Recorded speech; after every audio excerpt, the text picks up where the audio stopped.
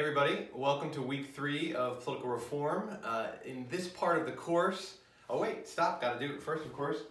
Self-quarantine count, day 32, entering month number 2 as we enter week number 3 of the course. I hope everybody's staying sane and healthy in these bizarre and uncertain times.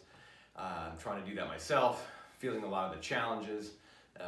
We're going through a lot of social, political, and personal challenges at this point, and that actually is kind of a segue into today's lecture, because in this part of the course for the next couple of weeks, we're going to be talking about, there's no we, there's just me and an iPhone and an empty dining room.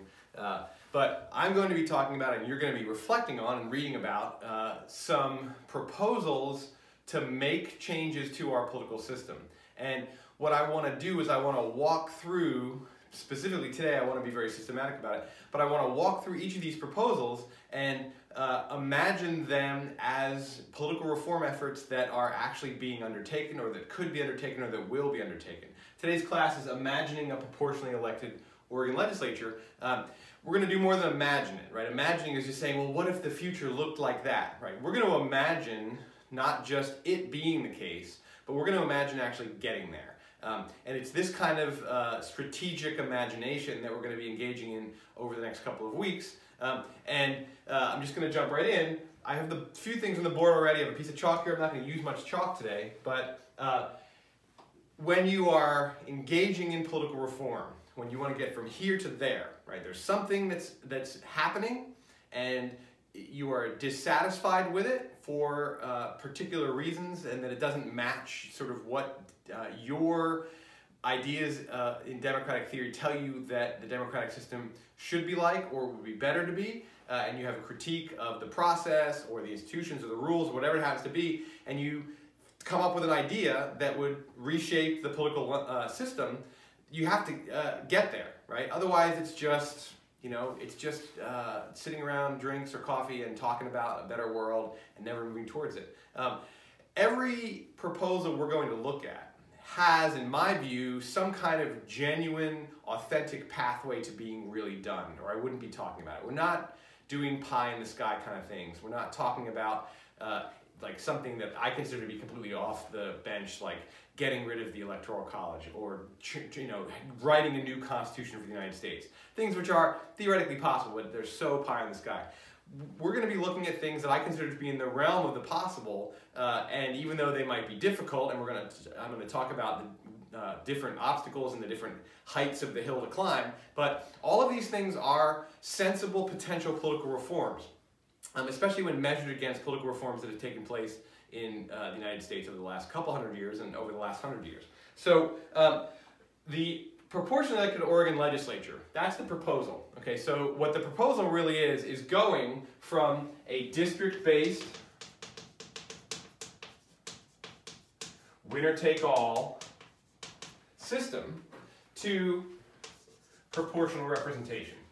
And at this point, I am not going to run through the entirety of what proportional representation looks like, because you should know the basics of how it works. I talked about that type of electoral system last week, and also you should just have, you had some reading on it.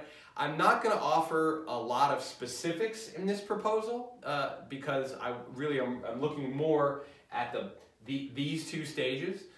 But just know that if we're going to do this, this is the general proposal. And then the question is, well, what are the specifics? Okay, so,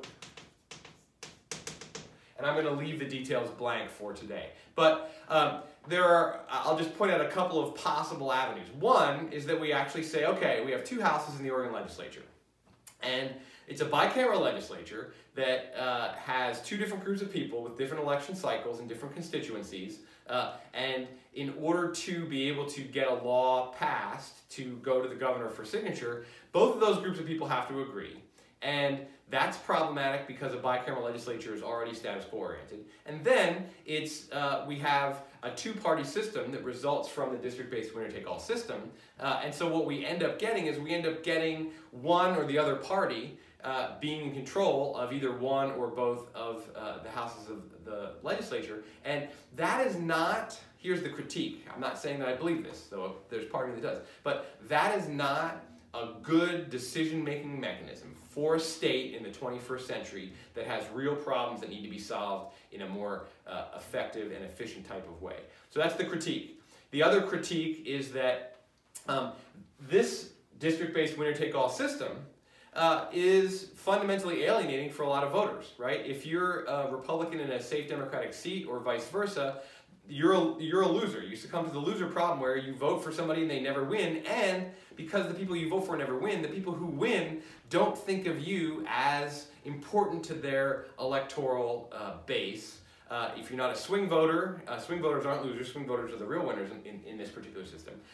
If you're not a swing voter, or you're not actually being represented by the winning side, then you are not fully disenfranchised, but you are in a big way functionally disenfranchised. So, two critiques, and one thing I want to point out is that down here at the messaging and argument, one of the things that we're going to be looking at is what is the theoretical critique, okay, and that's part of the argument.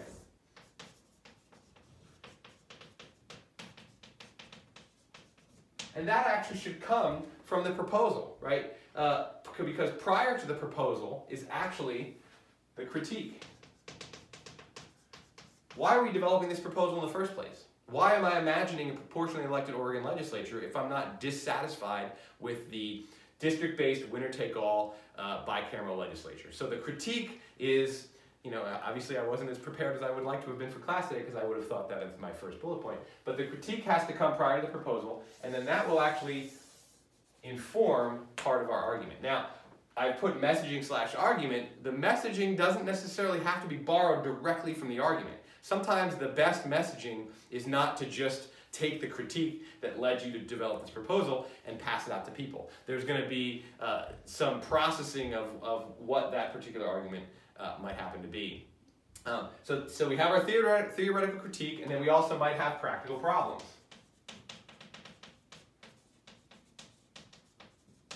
Those are going to be two of the components of your argument. And in this particular case, I have a theoretical critique that this is not a good democratic system. It alienates a lot of voters, or it functionally disenfranchises a lot of voters. And then my practical critique is that this bicameral legislature that is dominated in each of the houses by a particular majority party in a two-party system is not a good way to go about making policy in the 21st century policy environment. Now, I would have to make those arguments more detailed and deepen them. I'm not going to do that today. I'll leave that up to you to imagine it. But that's the basic sketch of what the argument would look like: the theoretical critique and the practical problems. Then I'm going to want to have a proposal with details. So there are a number of avenues. One, I could say I want to get rid of the bicameral legislature and have a unicameral legislature that is proportionally elected. Or I could accept that the bicameral legislature, while it is potentially problematic, is going to be less problematic if we, one, elect both chambers proportionally, or two, and I think more sensibly, we elect one of those two chambers proportionally, and we leave the other one district-based winner-take-all system. And that's the one I'm going to discuss. It's not the only one, right? We could go with unicameral legislature fully proportionally elected, bicameral legislature where both chambers are proportionally elected. And the reason why I think that one's less sensible than bicameral with one elected proportionally and the other elected district-based is because I think there are benefits to the district-based winner-take-all system. That people who are elected to represent a place and a particular constituency will think through policy problems differently. Now, if the details are going to be a proportionally elected House and a district-based Senate, and we're going to have 60 seats here and 30 seats here, that's my details. And then there's going to be more details beyond that, but that's my basic sort of just district-based to PR. Here's my more specific version. So I won't go through the next iteration of detail, which is, okay, now we have to actually talk about how we're going to figure out what the district-based Senate's going to look like, what is going to be the threshold, are we going to have, what kind of voting are we going to have, what kind of regulations do we expect for party behavior in a proportionally elected system, who's going to make that decision, is that going to be a separate ballot measure? I'm going to leave all those details, which are necessary, I'm going to leave them off today because I really want to work through this process sort of so you can see the most general basic process and then understand that this process is really only a sketch of what the actual political reform would be. You'll see that it's already going to be complex enough, right? Even with the relatively simplified version of it. So this is what our proposal is.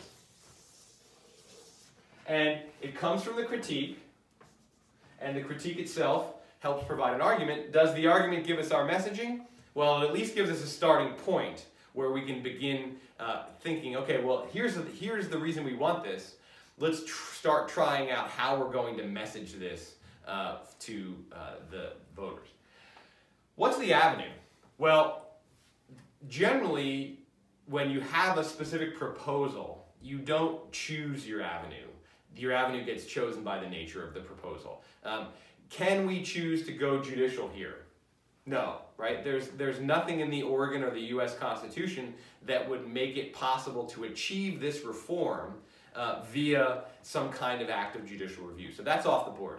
Statutory is also off the board because the reason we have the Oregon legislature as a bicameral district-based House and district-based Senate is because of the Oregon Constitution, not because of statute. So we're looking to change the electoral system in a more fundamental way than statutory change would allow us. So clearly we have to go constitutional.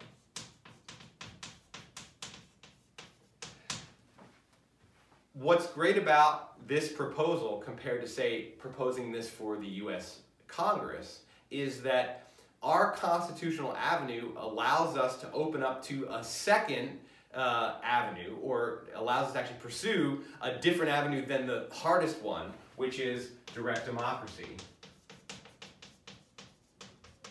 Because in Oregon, you can amend the Constitution with a ballot initiative. Now, there are requirements for a constitutional initiative that are different and harder than for a regular ballot initiative. So to make this change is going to be a taller hill to climb than legalizing marijuana in Oregon, at least in terms of the basic process. The percentage of signatures, the difficulties of making sure it survives legal challenges, the single issue requirement. So we can do it. There is a direct democratic constitutional mechanism in the Oregon Constitution. A decent chunk of states have multiple options for amending their constitution, and this is one of them that's available in Oregon, is the direct democratic route. So it's lucky. We're climbing the tallest hill because we're making the most foundational change. But the Oregon Constitution itself is open-ended enough. And this itself is a result of a successful political reform from a little over 100 years ago, when the Oregon system was put in place, when direct democracy was introduced in the United States. First, it was introduced in Oregon. That's why it's called the Oregon system. Be proud of that as Oregonians. If you're not Oregonians, then be proud of us for doing it. Not us, me, because I wasn't around, but us, Oregon, and our political culture. There was a mechanism not just for getting direct democratic changes to the laws, but to the Constitution itself. And because constitutional changes are more foundational and more important, and therefore there ought to be a higher hurdle, there is a slightly taller hill to climb. But luckily, our proposal, the nature of the proposal, gives us the avenue, right? So we have a critique. The critique tells us what our proposal is. The nature of the proposal tells us what avenue is available to us.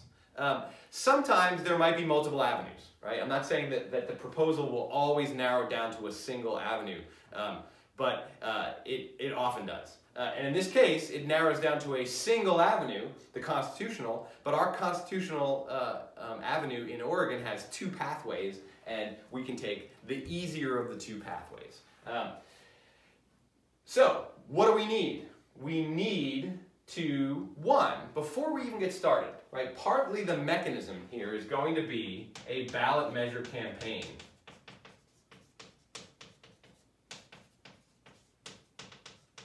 Right. The avenue itself is going to tell us what the mechanism is going to be. if we're going to do direct democratic constitutional change, we need a ballot measure. And we know that that ballot measure campaign is going to have to gather a certain percentage of signatures, and it's going to have to adhere to a certain set of legal requirements. Okay, and again, I don't want to messy the board too much, but just know that the mechanism, everything I point out today will be slightly or incredibly more complex in the real world. But one of the things is when you're doing a ballot measure campaign to change the Constitution, you're going to have to get signatures, and you're going to have to withstand legal challenges and go through legal hurdles and work with the Secretary of State's office on all the things that are required to get a ballot measure campaign. Prior to the mechanism, though, prior to even having a ballot measure campaign, and the reason why I put it second here, even though I've talked about it first, is that when you have any political reform, once you've specified what it is, right? This is the specification stage here. In order to be able to then put it into action, you need a coalition, and you need a coalition first. You don't start with the mechanism. You don't jump right in. I mean, you can, right? It's allowed. There's no rule against it. But I'm talking about what it will take to actually take a proposal that you have first in your brain, and you could be you as an individual, or you could be you as a group of people who actually all have the same critique and the problems that they point out. You have something in your brain, and you don't want to immediately jump from here's my idea to let's put together a ballot measure, right? First, you have to specify the details, figure out what the avenue is, look at what the mechanism is going to be, but in order to have the highest chance for success, the thing that you're going to want to do first is build a coalition. And the reason why you're going to want to build the coalition is because, one, it's going to make it easier to actually put together a ballot measure campaign if you have a lot of supporters already. If you decide, well, we're going to put together our organization, we're going to give it a name, we're going to get an office, we're going to write the ballot measure, and then we're going to seek the coalition, a couple of things could happen. One, either a lot of people who are potentially in your coalition will be dissatisfied. They'll be like, no, I don't like that. You know, another thing could be that they could say, oh yeah, you know, we will join your campaign, but it has to change in this direction. In order to win our support and our energy and our resources and our name, you're going to have to do things differently. And this is where, with the coalition, you want to reach out to potentially supportive groups. Outreach to potential supporters. The more broad-based your coalition, the more likely you are to have success. One of the things that is problematic for a lot of political reform movements is that there's a reluctance to be broad-based. There's a natural inclination, psychologically and politically, to stick with the people who are closest to you, who are most like you, who are ideologically aligned, who you're already familiar with, who possibly you've worked with on other political reforms or other types of reforms, like, you know, groups that you've worked with on healthcare reform or education reform or some kind of advocacy. It's going to be natural to flock to them. And also, if you are, let's say you're coming at this, you're a progressive group, you're going to be drawn to, and you'll have already connections with progressive groups. So it's going to be natural to want to build your coalition around like-minded groups or groups that are the most similar. That is an inclination that successful political reformers know how to resist. It doesn't mean, just because you shoot for a broad coalition, that you're going to get a broad coalition. But it's a great first step because, one, you could actually build a broader coalition, which is going to mean you're going to have more endorsers, more resources, more voices to the community, more automatic supporters who come to you through these endorsers. It also potentially means that you're going to have a better idea, because what you don't necessarily know back here when you're putting your proposal together is this the best idea? You think it's the best idea, but you have your limited perspective. No matter how much reading you've done, no matter how much thought you've done, no matter how much you and your group have talked about this idea, it may just be that when you start to build your potential supporters and you see people like, yeah, you know, I like that concept, but I can't really get on board with let's say that I had gone with a unicameral proportionally elected system as my first one. I could see a potential supporter saying, you know, that's too radical of a change. I see what you're saying about a fully district-based winner-take-all system, but it's too big of a step, and it's too scary, and also it's too likely to fail if it's too radical of a change. So my group, me as a leader of this group, and we, the board, whatever, we could be on board with a different proposal that is less radical and more incremental.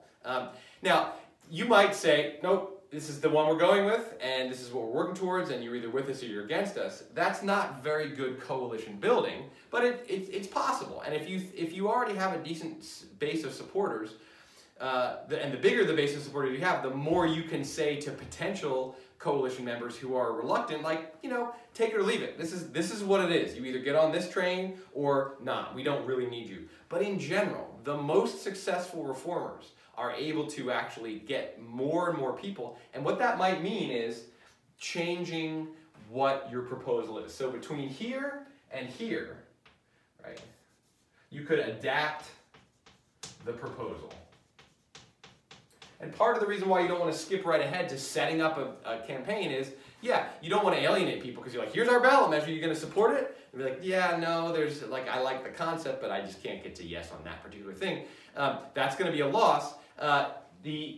Putting the coalition together is going to give you a lot of different perspectives. And in the end, you might actually say, like, you have this radical idea, like, we have to get rid of the bicameral legislature, and we have to get rid of district-based winner-take-all system. So I want a unicameral Oregon legislature that's proportionally elected. That's the thing. Like, that's what my critique tells me. I'm looking at both problems because it's the bicameral nature and it's the district-based winner-take-all nature. Let's just get rid of that all. You're hell-bent on that. And you're like, we have a pretty decent mechanism, direct democracy. It's a relatively low hurdle to get over for a constitutional change. So let's go. And then you start hearing from potential coalition members that it's too radical, that it's two changes. And also you start hearing from potential coalition members like, yeah, you know, you can't do this with a ballot measure because it's two changes. You're getting rid of the bicameral legislature and you're changing the electoral system.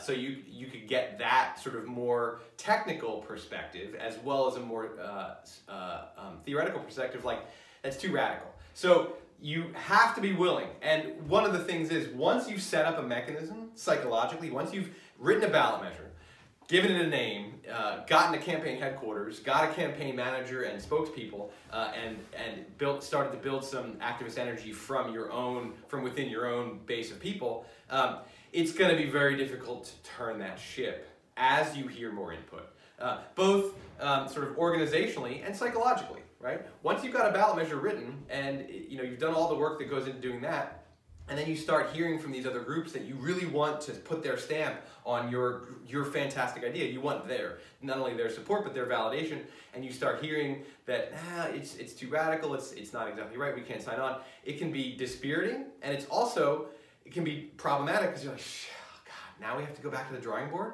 We spent all this time and all this energy writing this ballot measure, and you're saying we need to rewrite it? So building the coalition first, adapting the proposal if necessary, before you then put together the actual mechanism. Another reason why you build a coalition first is that the nature of the coalition is going to actually impact what your messaging is going to look like.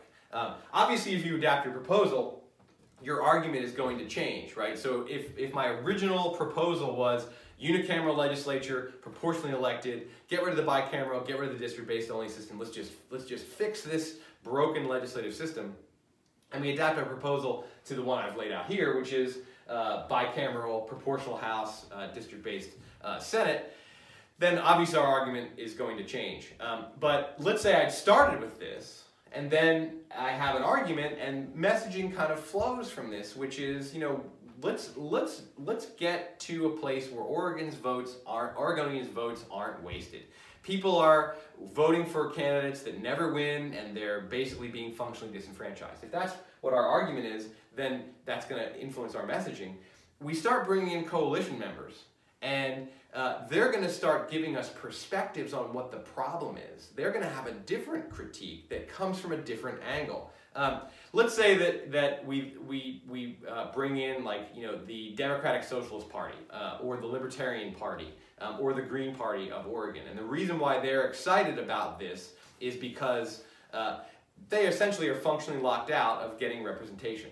Part of what is known about a district-based winner-take-all system is that it's a two-party system. It leads to a two-party system. Even if you don't regulate a two-party system, it turns into that. Proportional representation leads to multi-party systems.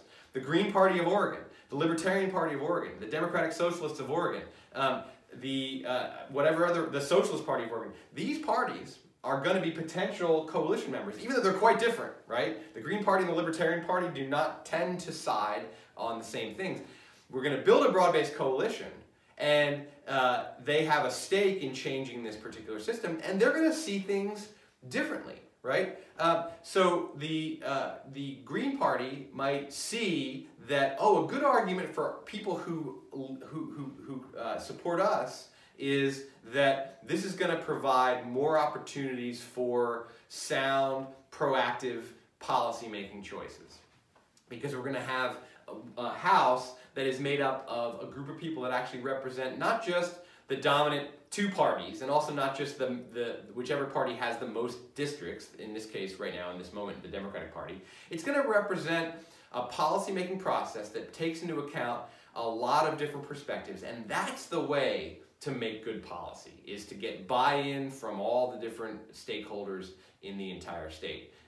The Libertarians might have a different perspective and a different set of messaging, and since our goal is to get the most, first of all, we need a lot of signatures, and then we need to get more votes than the no side.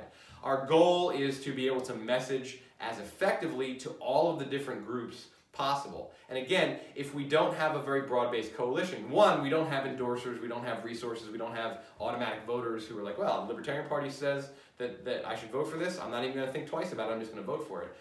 It also means that we're going to lack the savvy of messaging in as many different possible ways. Now, as I say this, I'm reminded of one of the challenges of coalition building is not having a muddled message. Because what you want your messaging to be is you want your messaging to be targeted, but also cohesive. You don't necessarily need to talk to libertarians exactly the same way you talk to Greens, the same way you talk to Democratic Socialists, the way you talk to independent moderate voters, but the way that you talk to each of these groups has to fit together, it has to be cohesive. And part of that comes from, you know, the strategy that we're going to develop as we build our mechanism. We have to say, okay, we're gonna get a ballot measure campaign, and what is the mechanism going to require? The mechanism is going to require funding. It's going to require expertise, and then that expertise is going to turn into an actual planned strategy that will become what the campaign does, right? So in order to go through the constitutional direct democratic mechanism, you have to have a ballot measure, and the ballot measure has to be written, and the ballot measure has to survive legal challenges, it has to be registered with the Secretary of State, it has to gather the signatures, and it then has to make a successful yes argument to 50% plus one of the voters who vote in that election. That's what it will take to get across the finish line.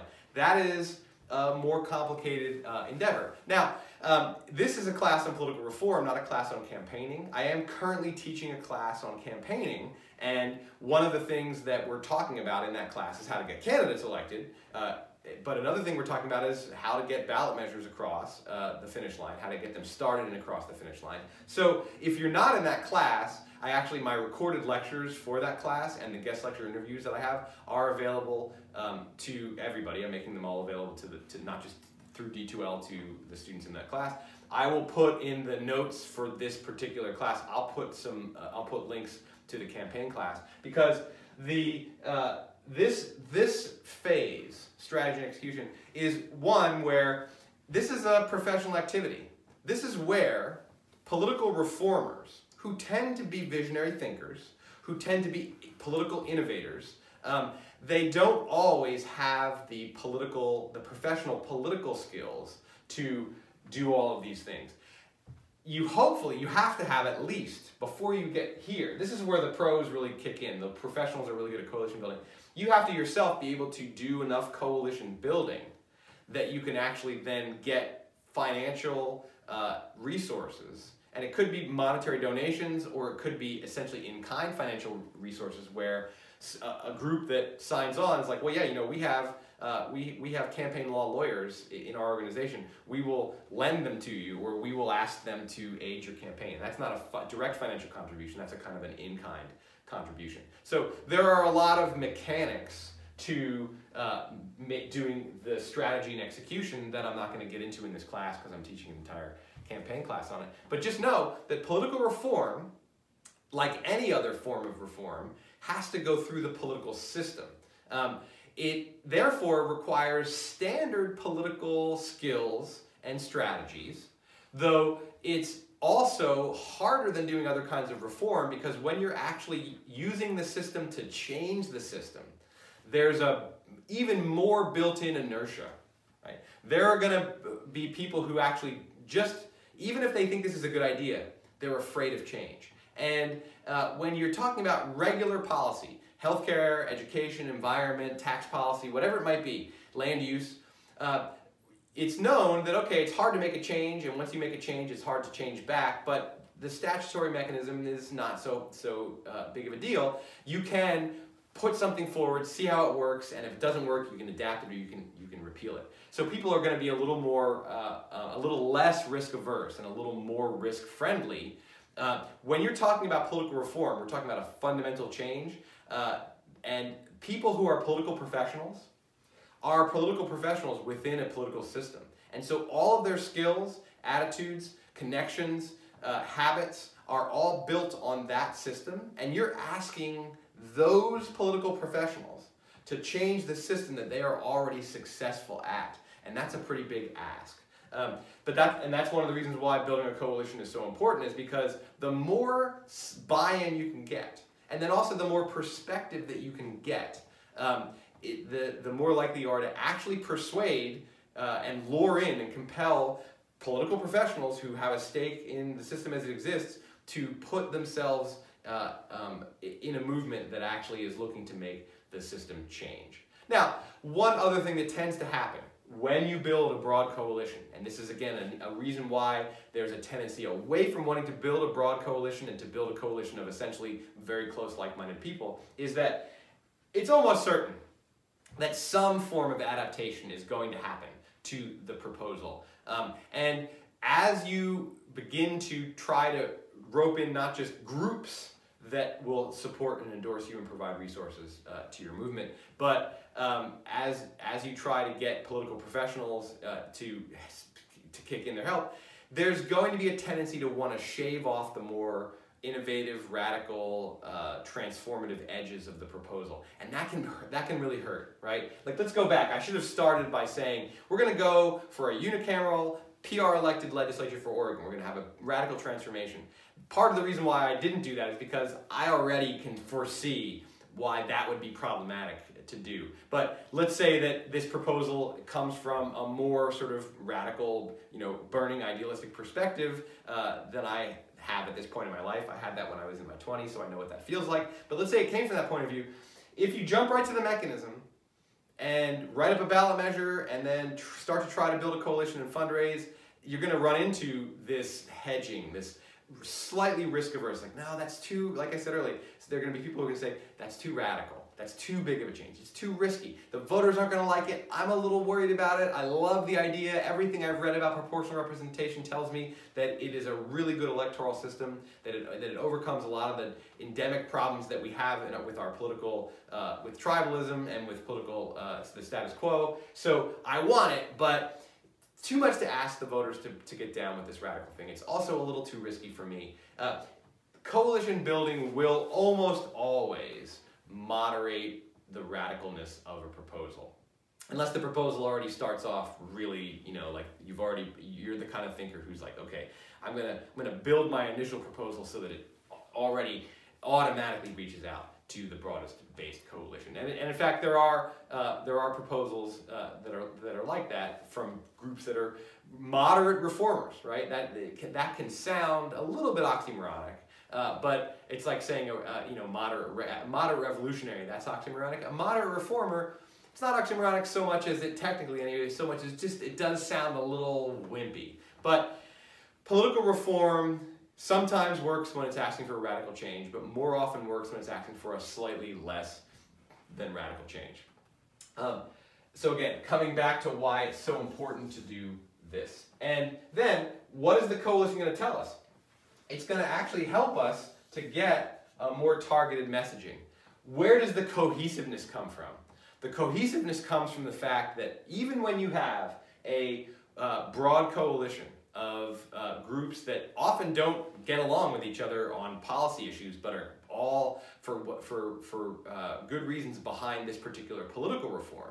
And political reform is actually great because it is the kind of place where you can get people who normally are on different sides of policy issues to be on the same side of political reform issues, right? You don't have to have a particular ideological orientation to be against district-based winner-take-all electoral systems. You could come from a variety of different perspectives and think proportional representation is a good thing.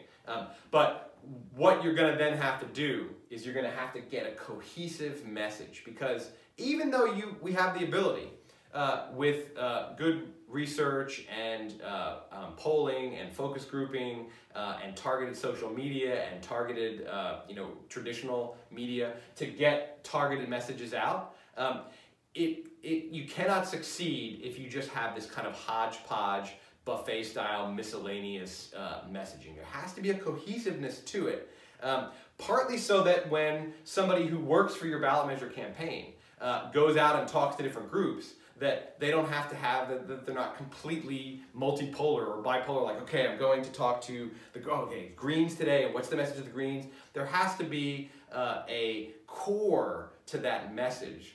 Otherwise, there's going to be confusion. You're going to be stepping on yourself. You're going to be giving out wrong talking points, and it's going to create a lot of confusion. And part of the thing, here's the thing, why the mechanism needs to be built after this, and why the adaptation is such an important piece, and you have to have good quality, targeted, yet cohesive messaging as well, is that a political reform is always asking the voters, if we're using a direct democratic, or it's asking the representatives if we're using a statutory method, it's asking you know, both the voters and the representatives if we're using a constitutional method, it's asking them to get to a yes.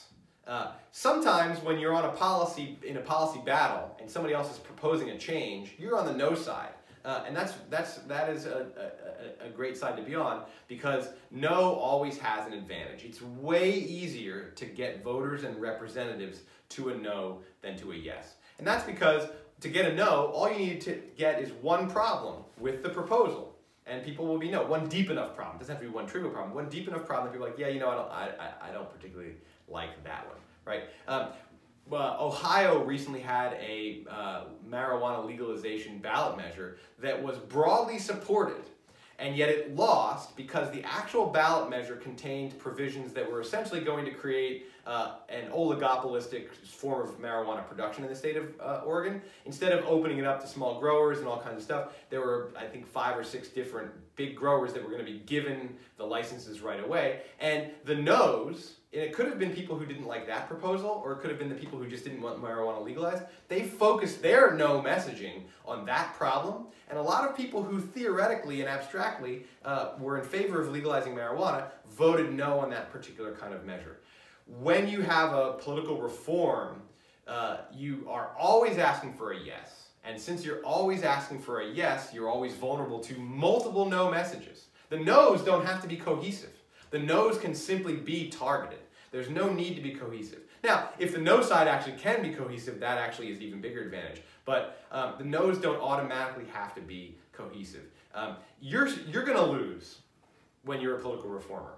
That's pretty much what you have to go into this endeavor thinking. And I'm not sure how many of you that are on the other side of this camera, as I look at it, are hoping to be political reformers someday. But if you are going to lose unless you are able to do the hardest thing, which is to fundamentally transform our electoral system. And you might win, but basically just go into it knowing you're going to lose. And the reason you're going to lose is because there are so many reasons to resist the change that you're asking for. Not the least of which is this, that every political reform will have this attack, which is it's untested. And the uncertainty and the fear that comes with uncertainty, and we're not just asking about a policy here, we're asking to change our democratic system. And even though you might think Americans are casual about our democratic system, we take our right to vote for granted, we don't really pay enough attention to politics, the concept of democracy is really deeply embedded in our political culture and in our individual consciousness as Americans. And when you say change the political system, you're not just saying we need a single-payer healthcare system. Asking to change the healthcare system, a lot of people are like, yeah, the healthcare system sucks. Of course I want to change it. The political system, even when you say it sucks, there's something that's more deeply scary about changing the political system. And so the no side is always going to have that particular advantage. So that is why this messaging is going to be so important. And you're not going to get the best messaging unless you already have the multiple perspectives that come from having a broad-based coalition, unless you have the sort of adapted proposal that is almost certainly, unless you're really thoughtful back here at this stage in thinking how everything happens, and even more than thoughtful. You have to be more than thoughtful, actually, to have your initial proposal be the same as your final proposal, because you have to also have the ability to imagine multiple perspectives on an issue. I can imagine what I think is the libertarian perspective on proportional representation, but and then build that concept in. But until I actually start talking to real libertarians who might be like, oh no, that's not how we think about this at all. We're on your side, but not for the reasons that you think we're on your side. And actually, we're not 100% on your side because your proposal is a little scary to us. We don't like the unicameral legislature because, as libertarians, we're worried about a too fast policy-making process. We want there to be better. We like the bicameral legislature. We dislike the fact that no libertarians can get elected. It's all either Republicans or Democrats. But we like the bicameral legislature. Like, oh, I thought libertarians were people who hated unnecessary and irrational government. I thought I already figured out what your perspective was. Sometimes you can nail someone else's perspective. You can get it right, even if you don't have their perspective at all. That is certainly possible. But it's often going to happen that you don't actually know what the perspective is. Now, if you feel like I'm sort of hitting hard on the coalition aspect, which I've now underlined 3 times, I'm about the box, I'm about to star it, it's because today's class is less about the proposal itself, a proportionally elected Oregon legislature, which I have a feeling many of you watching this video, whether you're my students or whether you've stumbled into this recording through some other avenue into YouTube, if you've heard of proportional representation, you're probably just like, yes, we need it. It's about time. I can't believe that it's this hard and it's taken this long to do it. So you're probably already in favor of it. I'm hitting on the fact that when we move from democratic theory, which we talked about last week, to actually trying to make a political reform happen for real in the real world, there are theoretical steps. And there is, of course, just the general knowledge of what avenue and what is involved in that avenue, what's the signature threshold, what are the requirements, etc. But you actually then have to win. And winning in politics is fundamentally about building coalitions. A lot of people, I think no, it's about messaging. It's about persuasion. And there is some of that. And I'll double underline this, right? Messaging is definitely important. But you're not going to get, as I feel like I'm definitely being repetitive today, you're not going to get a winning message. You might get a good message. You might get a message you're super satisfied with. But you're not going to get a winning message if you haven't already built a good broad-based coalition that brings in multiple perspectives and that gives you access to a greater amount of resources that helps you build your mechanism so that you can actually then have money to pay strategists. You can have people from a variety of different groups who are there at the table, who are hammering out what the final proposal will be and what the messaging will be. One last word before I wrap up this pretty short lecture, actually, for today. As I said before, sometimes they're going to be long, sometimes short. I'm feeling this one's skewing on the short side.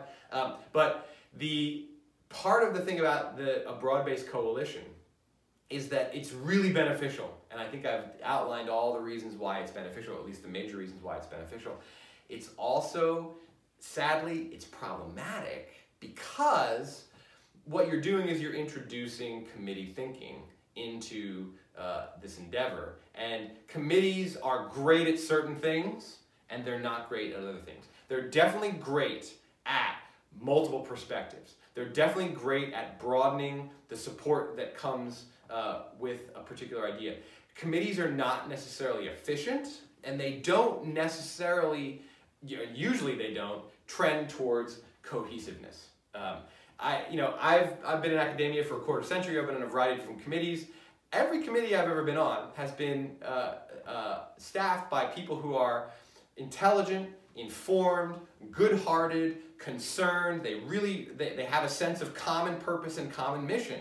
And that's actually kind of a best-case scenario. I have to say I've been relatively lucky. But there have been committees that are just problematic because people have different perspectives on how to achieve that common mission, or they have different incommensurate ideas on what they think is the best thing, or because they have different perspectives, which is a strength, that also means that it's hard to get to that cohesiveness. Like, you know what, I just don't like that we're going to be arguing that this is going to break the lock of the two-party systems, because I just don't like the fact that we're taking aim at the Democratic and Republican parties.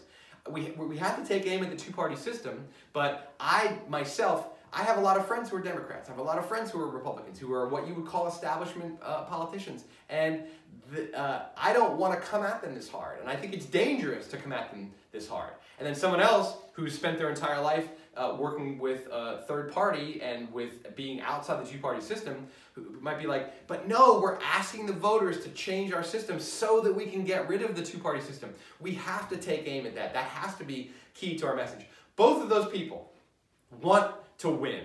Both of those people want the same reform. Both of those people are coming at this not from some kind of mercenary power play, but from a good-hearted, well-intentioned desire to have this effort win. And they're going to see things differently. And you can smooth over those differences, or you can find a way to either compromise or find that you actually have more common ground than you have disagreement, but that takes time, right? It takes time, and also takes a lot of skill. It takes the diplomatic skills of people who are also on the committee, or who are, the person who assigned the committee, the campaign manager, or the coalition board, to have the patience, have the diplomatic skill to bring all of that stuff together. So political reform can seem very much like what it is we have a critique, something's wrong, we develop a proposal that addresses that thing that's wrong, we find our avenue and we put it to the voters, or we put it to the representatives, or we put it directly to the people. But there's a lot more nuance to what it takes to win. And if you want to be pure, if you want to not compromise on your original idea, if you want to make sure that you're doing the best political reform that's available to us in democratic theory, instead of some what you'll call watered down version, you're free to do that, but you're also free to lose. You're probably going to lose anyway, honestly, even if you do this really well, especially on the first try, right?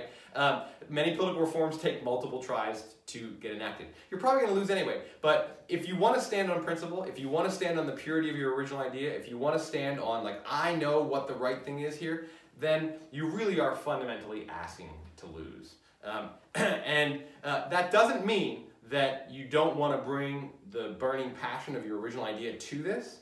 It means that that passion has to be balanced with that notion that in order to win, I'm not saying you have to betray your principles, but you might have to soften up your principles. And when we're talking about political reform, where a lot of people who have political reform proposals, it's about principles for them. It's not about making my life better, right? I'm not going to get elected to this proportional system. I'm not going to be able to make more money or to be able to have a more comfortable life or an easier career path because of this proposal.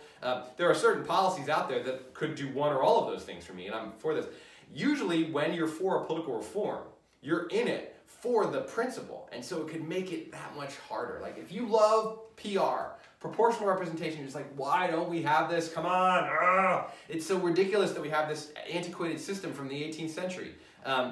But if you actually want to have that, then it's going to take some softening. That's how political reform works. And that's why, in the end, because this is maybe you could say, well, yeah, Jeff, you're just squishy soft, and that's what you're telling us. That's part of the reason why I started at, I would say, a more broadly acceptable proposal of keeping the bicameral legislature and not turning both of them. We're keeping one half of the status quo, right? The Oregon Senate will remain exactly the same. We're changing only one half of the status quo. So we're taking, this is an incremental proposal. If we had started with something more radical, this step would have made, either brought us into the direction of more incremental, or forced us to face the idea that, oh God, I don't have as many supporters as I wanted, but I want to remain pure to my original vision, and now this is going to make it harder to win. And then on election night, when you lose, you might be like, oh, I regret it. People are never going to want proportional representation now that we've botched it, right? So these are all the things that political reformers have to take into account and have to think about. Next time we're going to look at, I honestly don't know, I don't have my syllabus on me, we're going to look at another proposal for political reform, and I won't go back over this same ground. What I'm going to do as we move forward in other ones is I'm going to look more at the critique and the argument and what might be a good strategy. But here I just kind of wanted to give you the basic flow of what it takes to go from I have a problem with the political system to being able to get a yes out the other end of it. All right, well, that was a relatively short lecture. I hope that you appreciate the extra time that you get as a result of it, because it is a beautiful week. I'm looking right out my window right now, and it's beautiful and sunny, and I'm more than happy to shut off my iPhone and get out there in the sun, and I'm more than happy for you guys to be able to shut off whatever device it is that you're listening to this on or watching this on, and hopefully get out into a beautiful day and some kind of relaxation. All right, until next time, thanks for listening. Bye.